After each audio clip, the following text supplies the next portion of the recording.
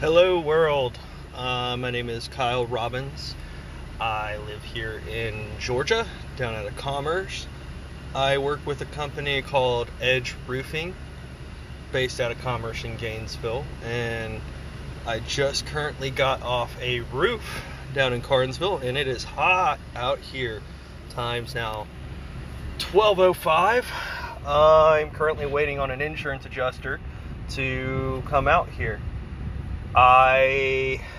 This is my first time on these things, and I'm going to try to keep them rolling. Hopefully people like to listen to them, and maybe even possibly reach out to me on Facebook. Feel free.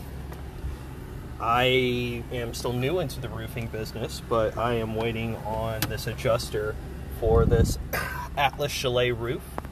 What that is a 3-tab roof that it was a defective and damaged recalled roof about 2005 through 2007, I believe, is when they were made and put on houses, and it was meant to look like an architectural roof, which is a 50-year lifespan roof, but still be a 3-tab, which is about a 20 to 30-year lifespan roof, other than acts of God, of course.